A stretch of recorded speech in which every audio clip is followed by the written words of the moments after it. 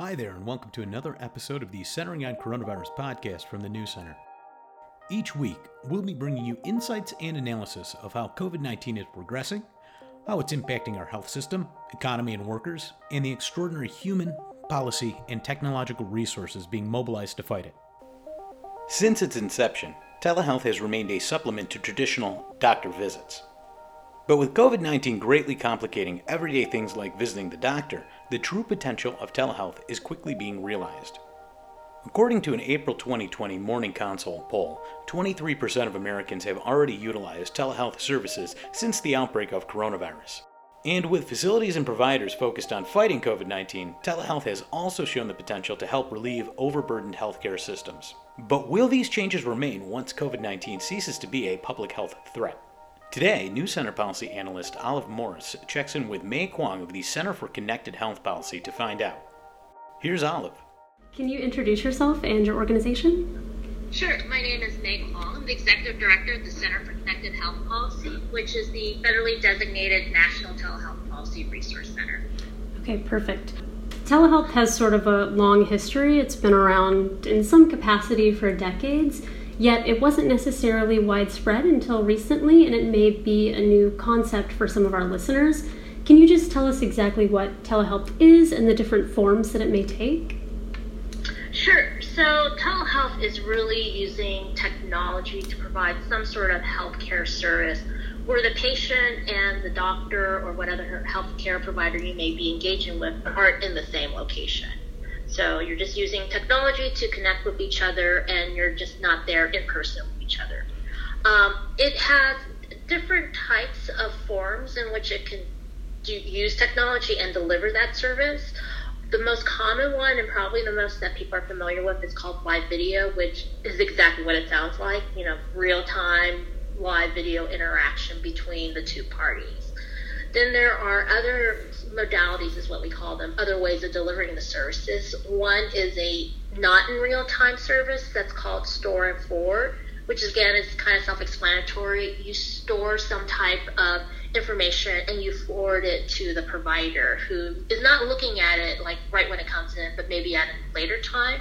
So for example, you see a doctor, you're a primary care doctor, and you have like a skin condition and they're not quite sure what it is, and they take a picture of it and they send it over a secure system to a dermatologist. The dermatologist isn't looking at it right when that email comes in or that message comes in, but maybe looking at it at a later time.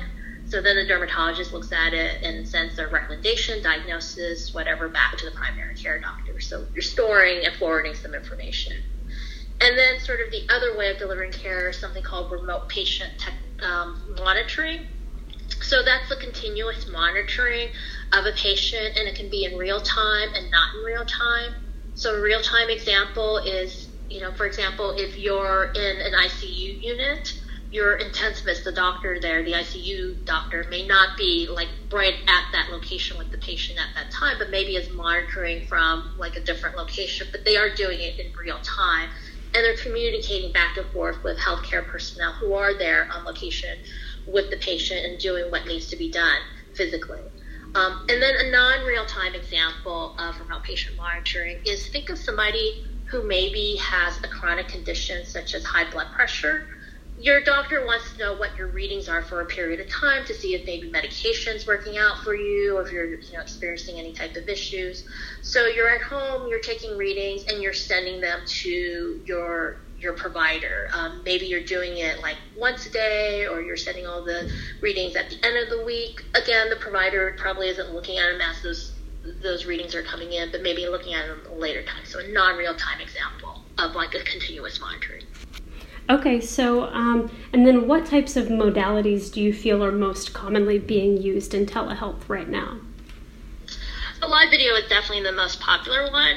It's the one that probably most people are familiar with. It's the one that when you're talking about people or payers such as Medicare, Medicaid, or commercial payers, what they cover. If they cover any services delivered by telehealth, that's usually the modality that they cover. So the other two, while effective for some things, are sort of like not as widespread in coverage as like live video is. Right, gotcha. So as someone who's sort of been working in the state and federal policy field for your entire career, I'm curious if you can sort of paint us an overarching picture of the trend that you saw in telehealth adoption for the past few years before coronavirus, and then maybe talk about how that pace has sort of been accelerated by this pandemic. Yeah, so before coronavirus, it really wasn't until so I've been doing telehealth policy for about 10 years. So I would say it wasn't really until the last 5 years where you saw telehealth sort of really pick up. And that's for a variety of reasons. And, one of it is, as you mentioned, telehealth has been around for decades, but it hasn't really been, pre-COVID, it wasn't really, ubiquitous throughout the health system or throughout the country. And part of that was it was around for decades, but the technology was not there to do what people could imagine it could do. So it was only kind of more recently that the technology kind of caught up with it. So that was one reason why, telehealth wasn't as widespread pre-COVID. Another reason is that while the technology, finally caught up what it could do, the policies in place didn't really catch up with it. So in general, technology evolves much more quickly than policy. So you have your policy probably trending about 10 years behind of what the technology could do. So you still had these old limitations of you can only use telehealth to do X and get paid for it. Well, if you don't have those policies in place, and whether you allow somebody to use telehealth to do something or that, a provider will get paid for it, they're not going to use it a lot. So you have low usage. The last 5 years, the policy has been slowly, incrementally getting better. And that's both on the state and a little bit on the federal level. Federal's been a little bit slower than what the states have been doing. So this is kind of your landscape pre-COVID. It's it was getting better, but it was still going at, I would say, a slow and steady rate. COVID-19 rolls around and it just suddenly explodes. I liken it to telehealth as kind of that unknown actor who suddenly has been cast to be the star of a new Marvel franchise. It's nobody knew who you were before. You were slow and steady and probably doing good work, but nobody was thinking about you. And then suddenly, Marvel's you're the new Iron Man or something. Right. And then everybody's talking about you. Right.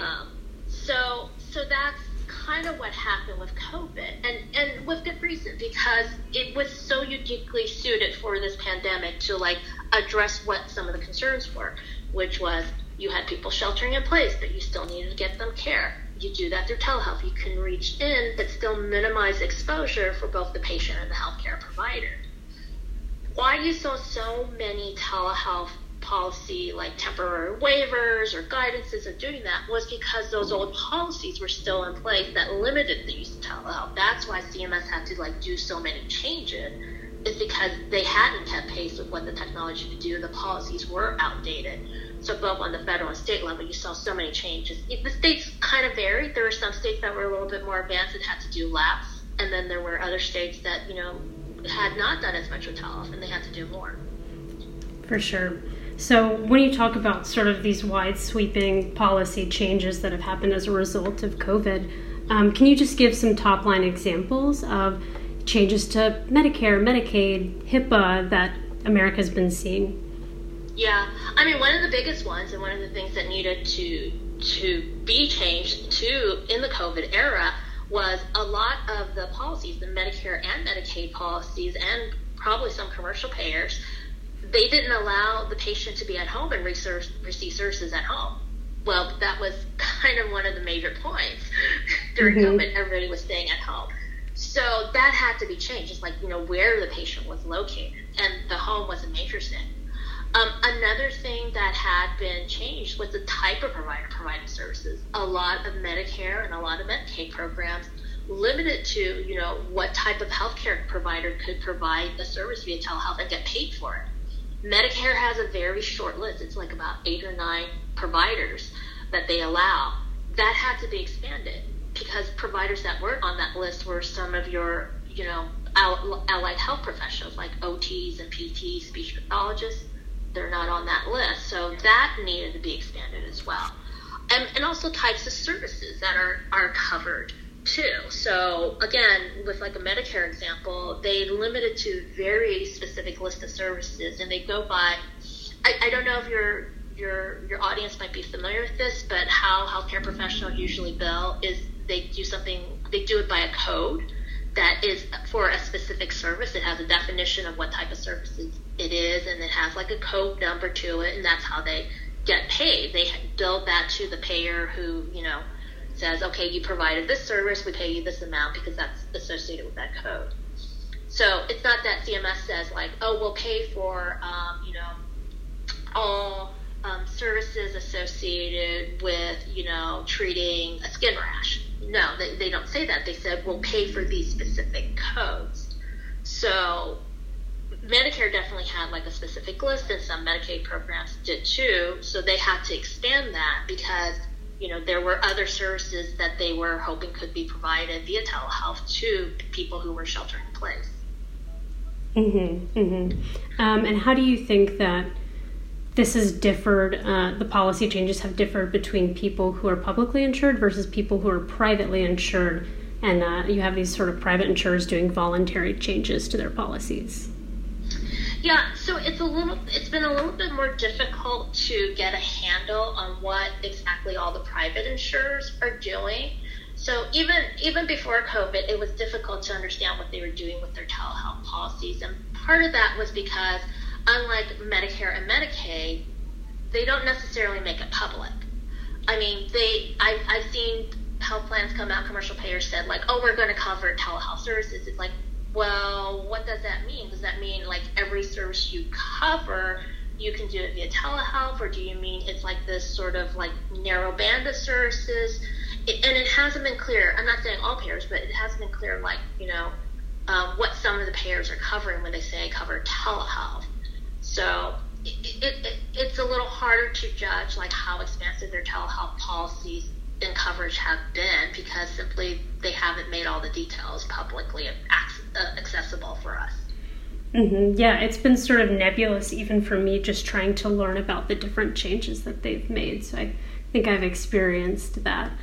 Yeah, I'll give you like a very firm example here. So, for example, Medicare has said you can use phone to deliver a service, and they say, and it's for these types of services, and they'll say like, very specific codes or something, but they also have like a category which they call virtual check-in services, which is what it sounds like a quick check-in that Medicare doesn't classify as telehealth.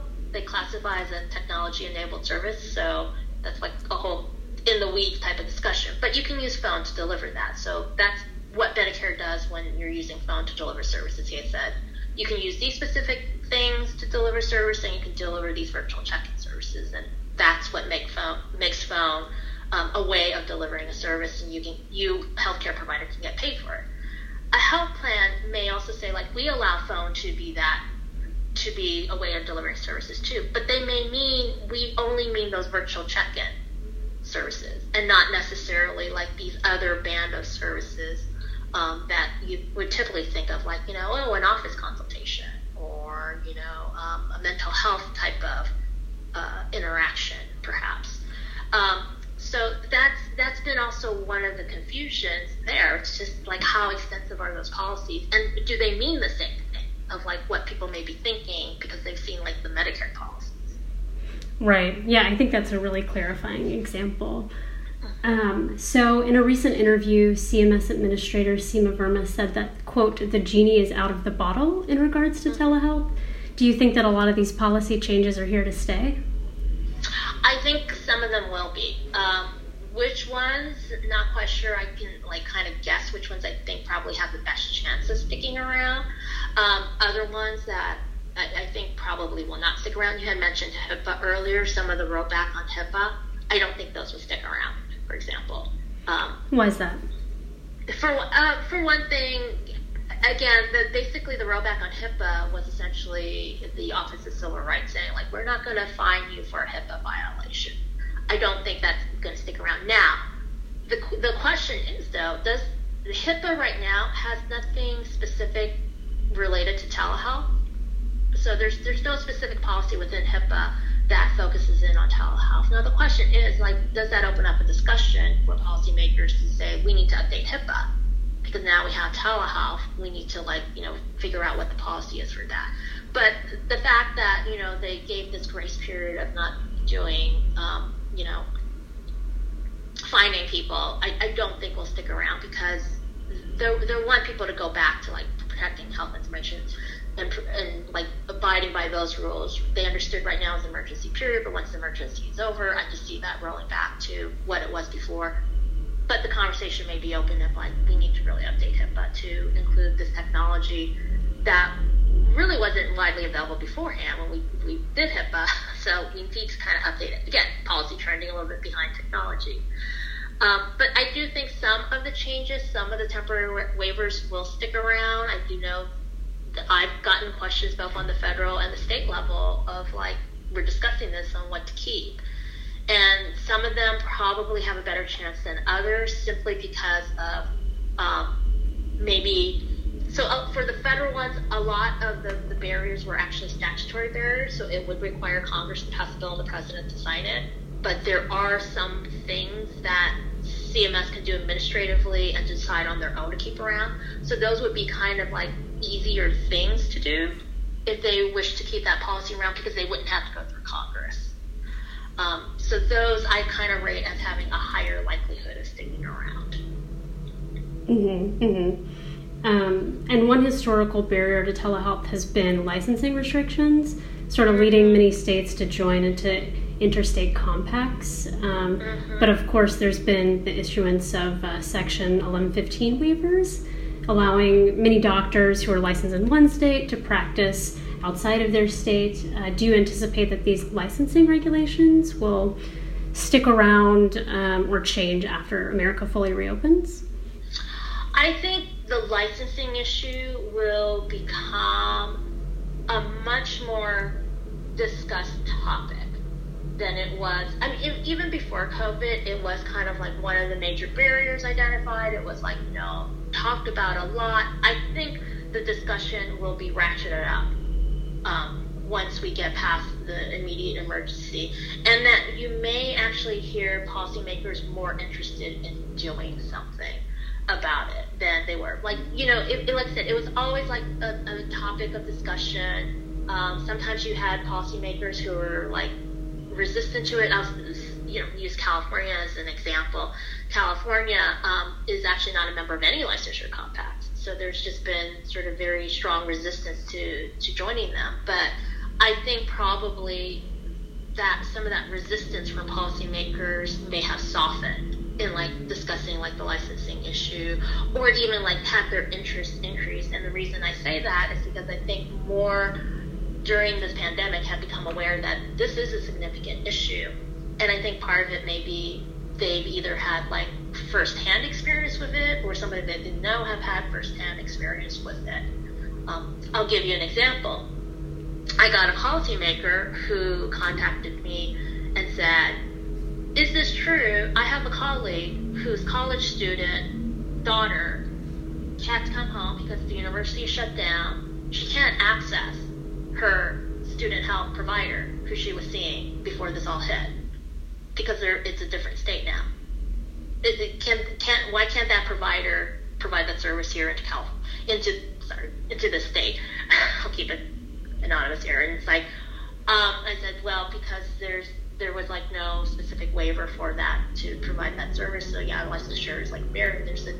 And that sparked an interest in that policymaker saying, like, wait, you're telling me this can't happen because of this licensure issue, and this is from somebody who I know and had not expressed an interest in the subject before. And I think we'll probably find, like, a lot of policymakers who maybe have that firsthand experience in some way, or are hearing about it from constituents or from friends, relatives, their own staff, because it's impacted so many people. Not only, like, the college students, but maybe if somebody, you know, got stuck in a state and they can't travel. I got like another call just a few days ago from, like, a national organization saying somebody reached out to us. It's a woman who had cystic fibrosis who was in one state, but her doctors were in another state, and the doctors couldn't, like, provide the services over telehealth. And I said, I'm sorry, it's the licensure issue.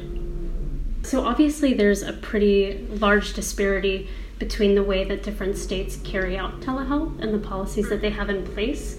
Do you think there are any states that serve as a good example of something that could lay groundwork for widespread adoption? Yeah, I mean, if you're talking about like their Medicaid policies, California actually is a pretty good example of their Medicaid policy. So ironically, before COVID hit, California had just updated and expanded their Medicaid telehealth policies.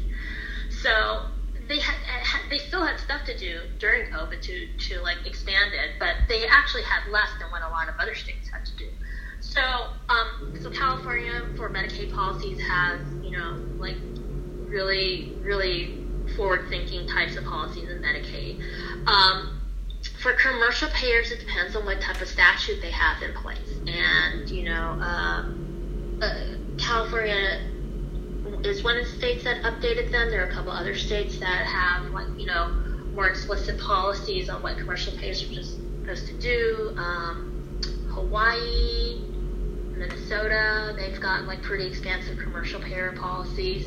So it kind of really depends on, what you're trying to do. But in general, those are kind of the states in those specific areas, like with Medicaid or the commercial payer laws and what they need to do. Now, the caveat with the commercial payer laws, it's really important how they've written them, and it's also really important in like how it's carried out. So the majority of these laws and how they're written, if like a health plan, there could be some sort of ability for the health plans to interpret it a certain way. So the law would have to be written pretty, clearly in like what they're requiring of the health plan. And then also none of these laws in place actually have any type of, punishment. I guess the word is punishment on if like a health plan doesn't abide by it. It says like health plan, you need to do this, but there's never like listed a consequence in like if they don't follow it. So we have encountered conversations with providers where they've said like I've tried to do this with my health plan, and then telehealth, the health plan has told me no, the commercial plan has told me no. It's one or two things. It's like well, how well was the law written in the first place? There may be like a lot of flexibility in there for a health plan in how they interpret it. So they may be able to legally not cover the service that you're trying to offer via telehealth. And then also, if they're not abiding by what's in the law, if it looks like, they're not abiding by it, you're going to have to make a complaint to like whatever authority sort of, regulates them in the state, and then see what happens with there. And that's been kind of rare of people. I'm not sure if I heard a lot of people making a complaint. There was, I'm trying to think what state it was. It was one of the Midwest states where it was the first time, it was about a year ago, where it was the first time that we did hear a state agency fine a health plan for not following the telehealth law. And that's been like it's been about a year and a half ago. I'm trying to remember which Midwest state it was. Oklahoma maybe? But they did fine the plan, and the plan said it was because we just didn't get our system in place, because the law had passed too recently for us to get it in place. But that was the first time I had heard of like, a state action enforcing like a private payer law. Mm-hmm. Did you hear any other states bring it up after that, or was it sort of an isolated incident?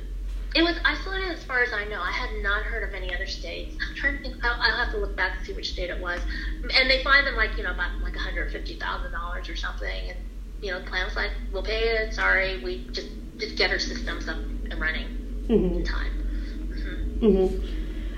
So I did want to talk a little bit about, anticipating problems that are coming out as a result of new policies, or, some fears that people have about rolling out telehealth. And telehealth providers can now waive patient deductibles and copayments during the emergency. But if I'm correct, under normal circumstances, these actions would be interpreted as kickbacks. Some feel that maybe lowering these barriers could cause a wave of billing fraud to CMS. And I'm wondering, do you think that that's going to be a substantial problem? And if so, what can be done to kind of mitigate it? So, I mean, there is probably, obviously there is that concern, like during this time, like when you say, like, when you remove the guardrails, you can, like, just go wild or something. Somebody's going to go wild, and it's understandable to have that concern because we're human beings, and you're going to have probably, the odds are you're probably going to have one bad apple at least, right, doing something. So I can understand the concerns regarding that. Will that happen? I don't know. Part of it has been that historically, there hasn't been a lot of fraud related to telehealth. Now, I know in, like, recent years there's been, like, some big news things of, like, arrested, 60 people and related to telehealth fraud for Medicare or something like that. That's been in recent news, but a lot of that where they describe it in, like, those cases, it's like that's kind of what you see in, like, typical fraud cases, and it was sort of like, you were prescribing unnecessary prescriptions for people who didn't even, like, need them and didn't even realize you were doing them because you signed them on for, like, whatever reason. It's like, well, that's kind of like what you were always, what fraudsters were always doing. You just happen to have had a telehealth element this time. It's not necessarily, did it make it easier for you, or was that, like, the technology's fault? It was, like, basically, I'm just saying it was a scam that was always in existence. Right. So it wasn't necessarily, like, a telehealth thing, but it was something that, people had been doing probably since when, Medicare program was available, and they figured out a way to, like, do that. So with, like, removing this, are we going to see that? I mean, I'll be honest, just again, because we're human beings, and the fact that, the odds are you likely will have a bad actor, I would not be surprised. If there was some, when it all comes down to it and they look at it, but I would say probably the majority are legitimate reasons for billing Medicare. They are providing services to the people who need it, and they are doing everything correctly. One thing, that they would still need to do is, like, they would still need to bill properly in order to get paid for telehealth. So it's still the same thing of, like, if they were providing services to a person, they would still need to be billing properly in order to get paid. When it all comes down to it, when we're past this pandemic, it will be interesting to see, like, what the data is. But I mean, I'm not going to say, like, there's of course there's not going to be any fraud. It's like, even with the guardrails in place, you still have some fraud because right. We're human beings. Yeah. And if somebody wants to do it, they're going to find a way to do it. So, right. I mean, the best you can do is, like, you just still hope that the people what this does is that it does open it up so you can get the services to the people who need it, and it's legitimate, and, that the provider will get paid for their efforts in doing that, providing services to those folks. And I think that is probably what they'll find is, like, that's what the majority has of services that are being billed to Medicare. That is what is happening. Right. Yeah, and I'm sure in my experience, and I'm sure in yours as well, there's sort of an inevitable level of trying to game the system anytime a new policy is rolled out.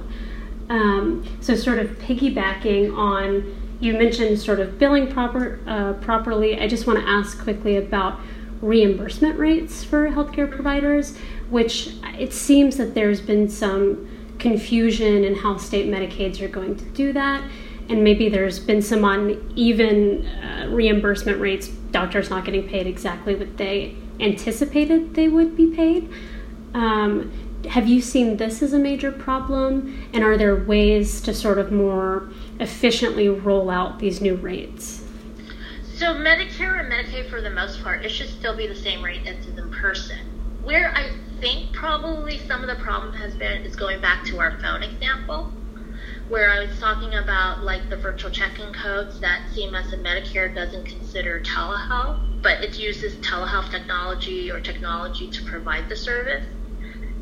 That's gotten murky and confused in a lot of people's minds. So Medicare, what it does, it has essentially two buckets. It's their telehealth bucket where they said, this service is provided via telehealth, these are the things that we reimburse, blah, blah, blah. They have like all their policies around it. Then they have another bucket of something that they call technology-enabled or communication-based services, which use telehealth technologies, but they don't call it telehealth, primarily because they said telehealth is considered sort of a replacement for the in-person service.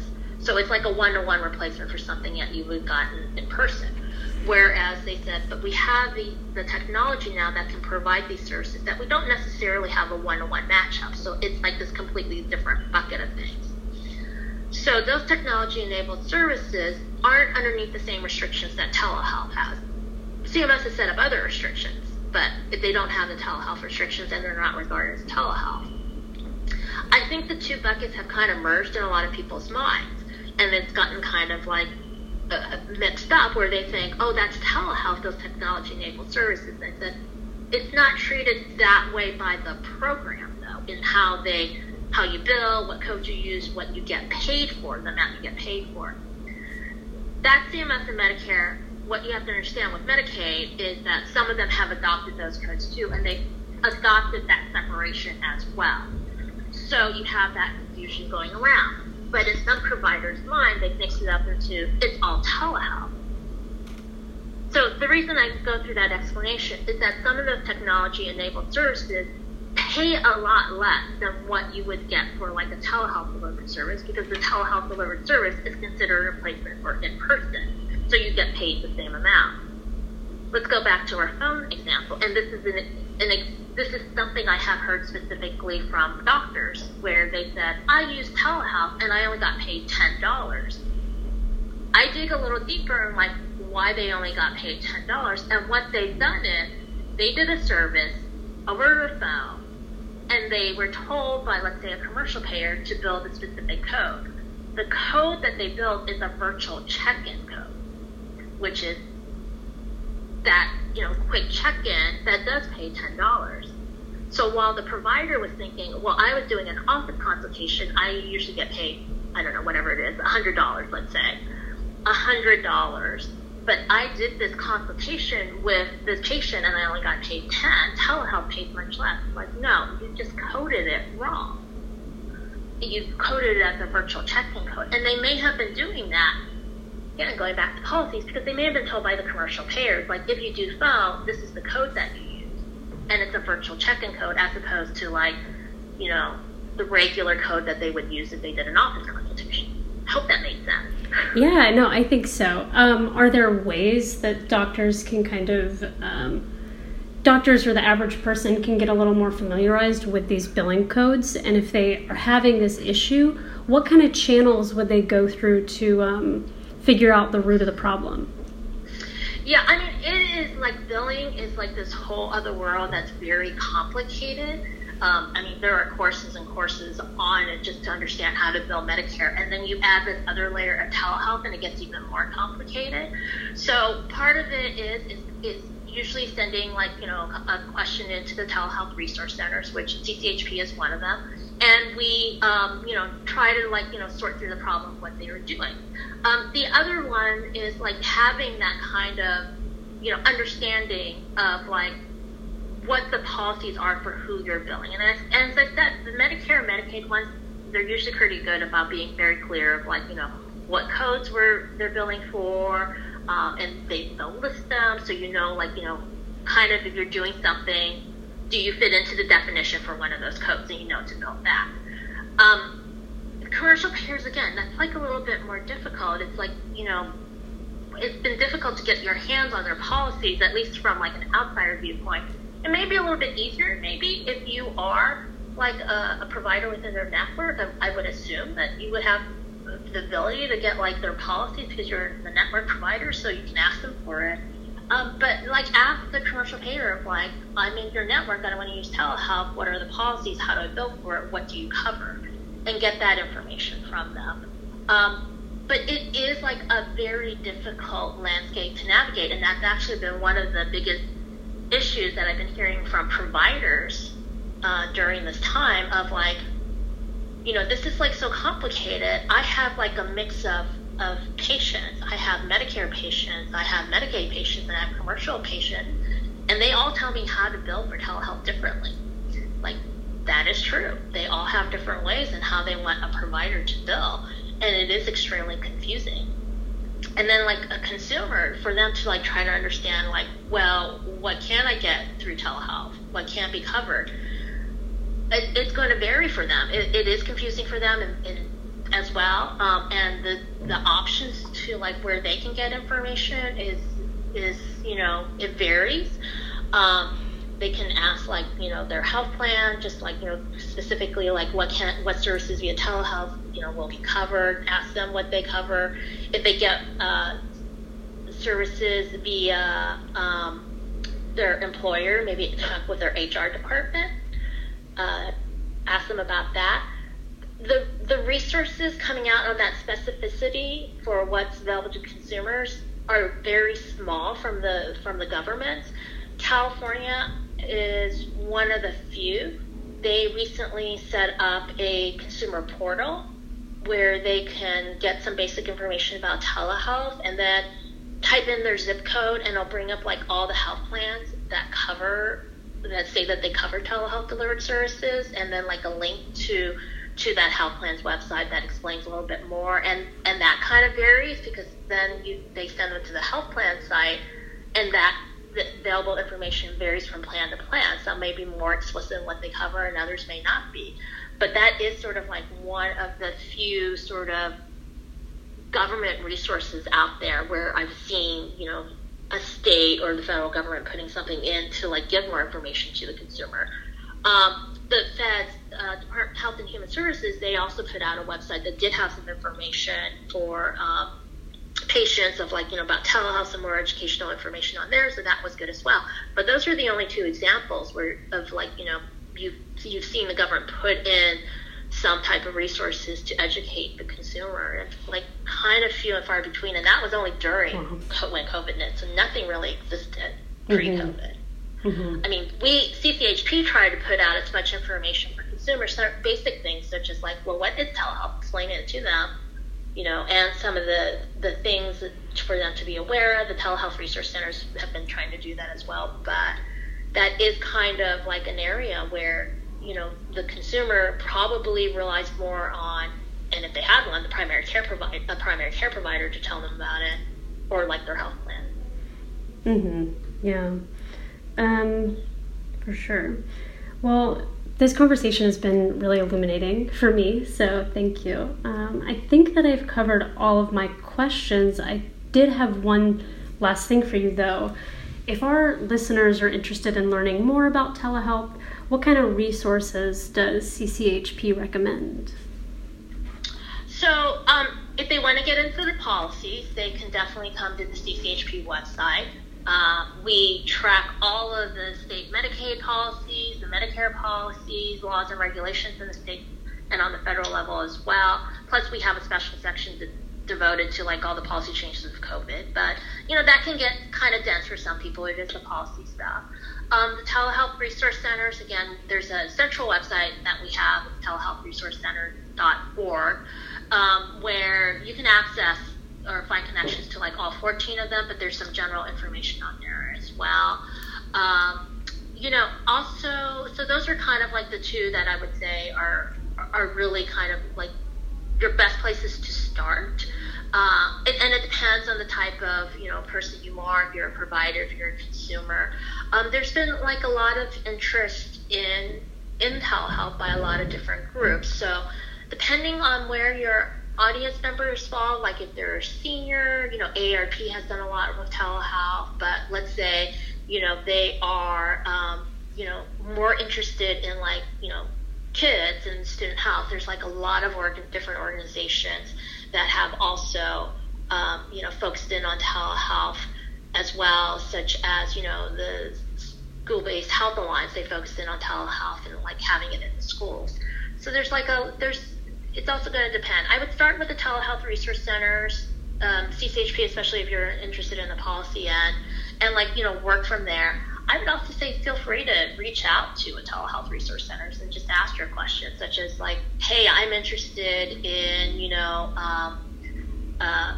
cystic fibrosis and the use of telehealth. Where are some good resources that I can go to? And we all talk with each other, all 14 of us. We work very collaboratively together. So I like to say, if like one of them can't answer your question, they usually ask the other 13, and somebody typically has an answer. So I would say start there. That's a good starting point. And then, we'll be able to narrow it down on what your specific sort of issue or question is. Thanks again for listening to this week's episode of Centering on Coronavirus from the New Center. Please be sure to visit us at newcenter.org to sign up for our updates and stay tuned for another episode next week.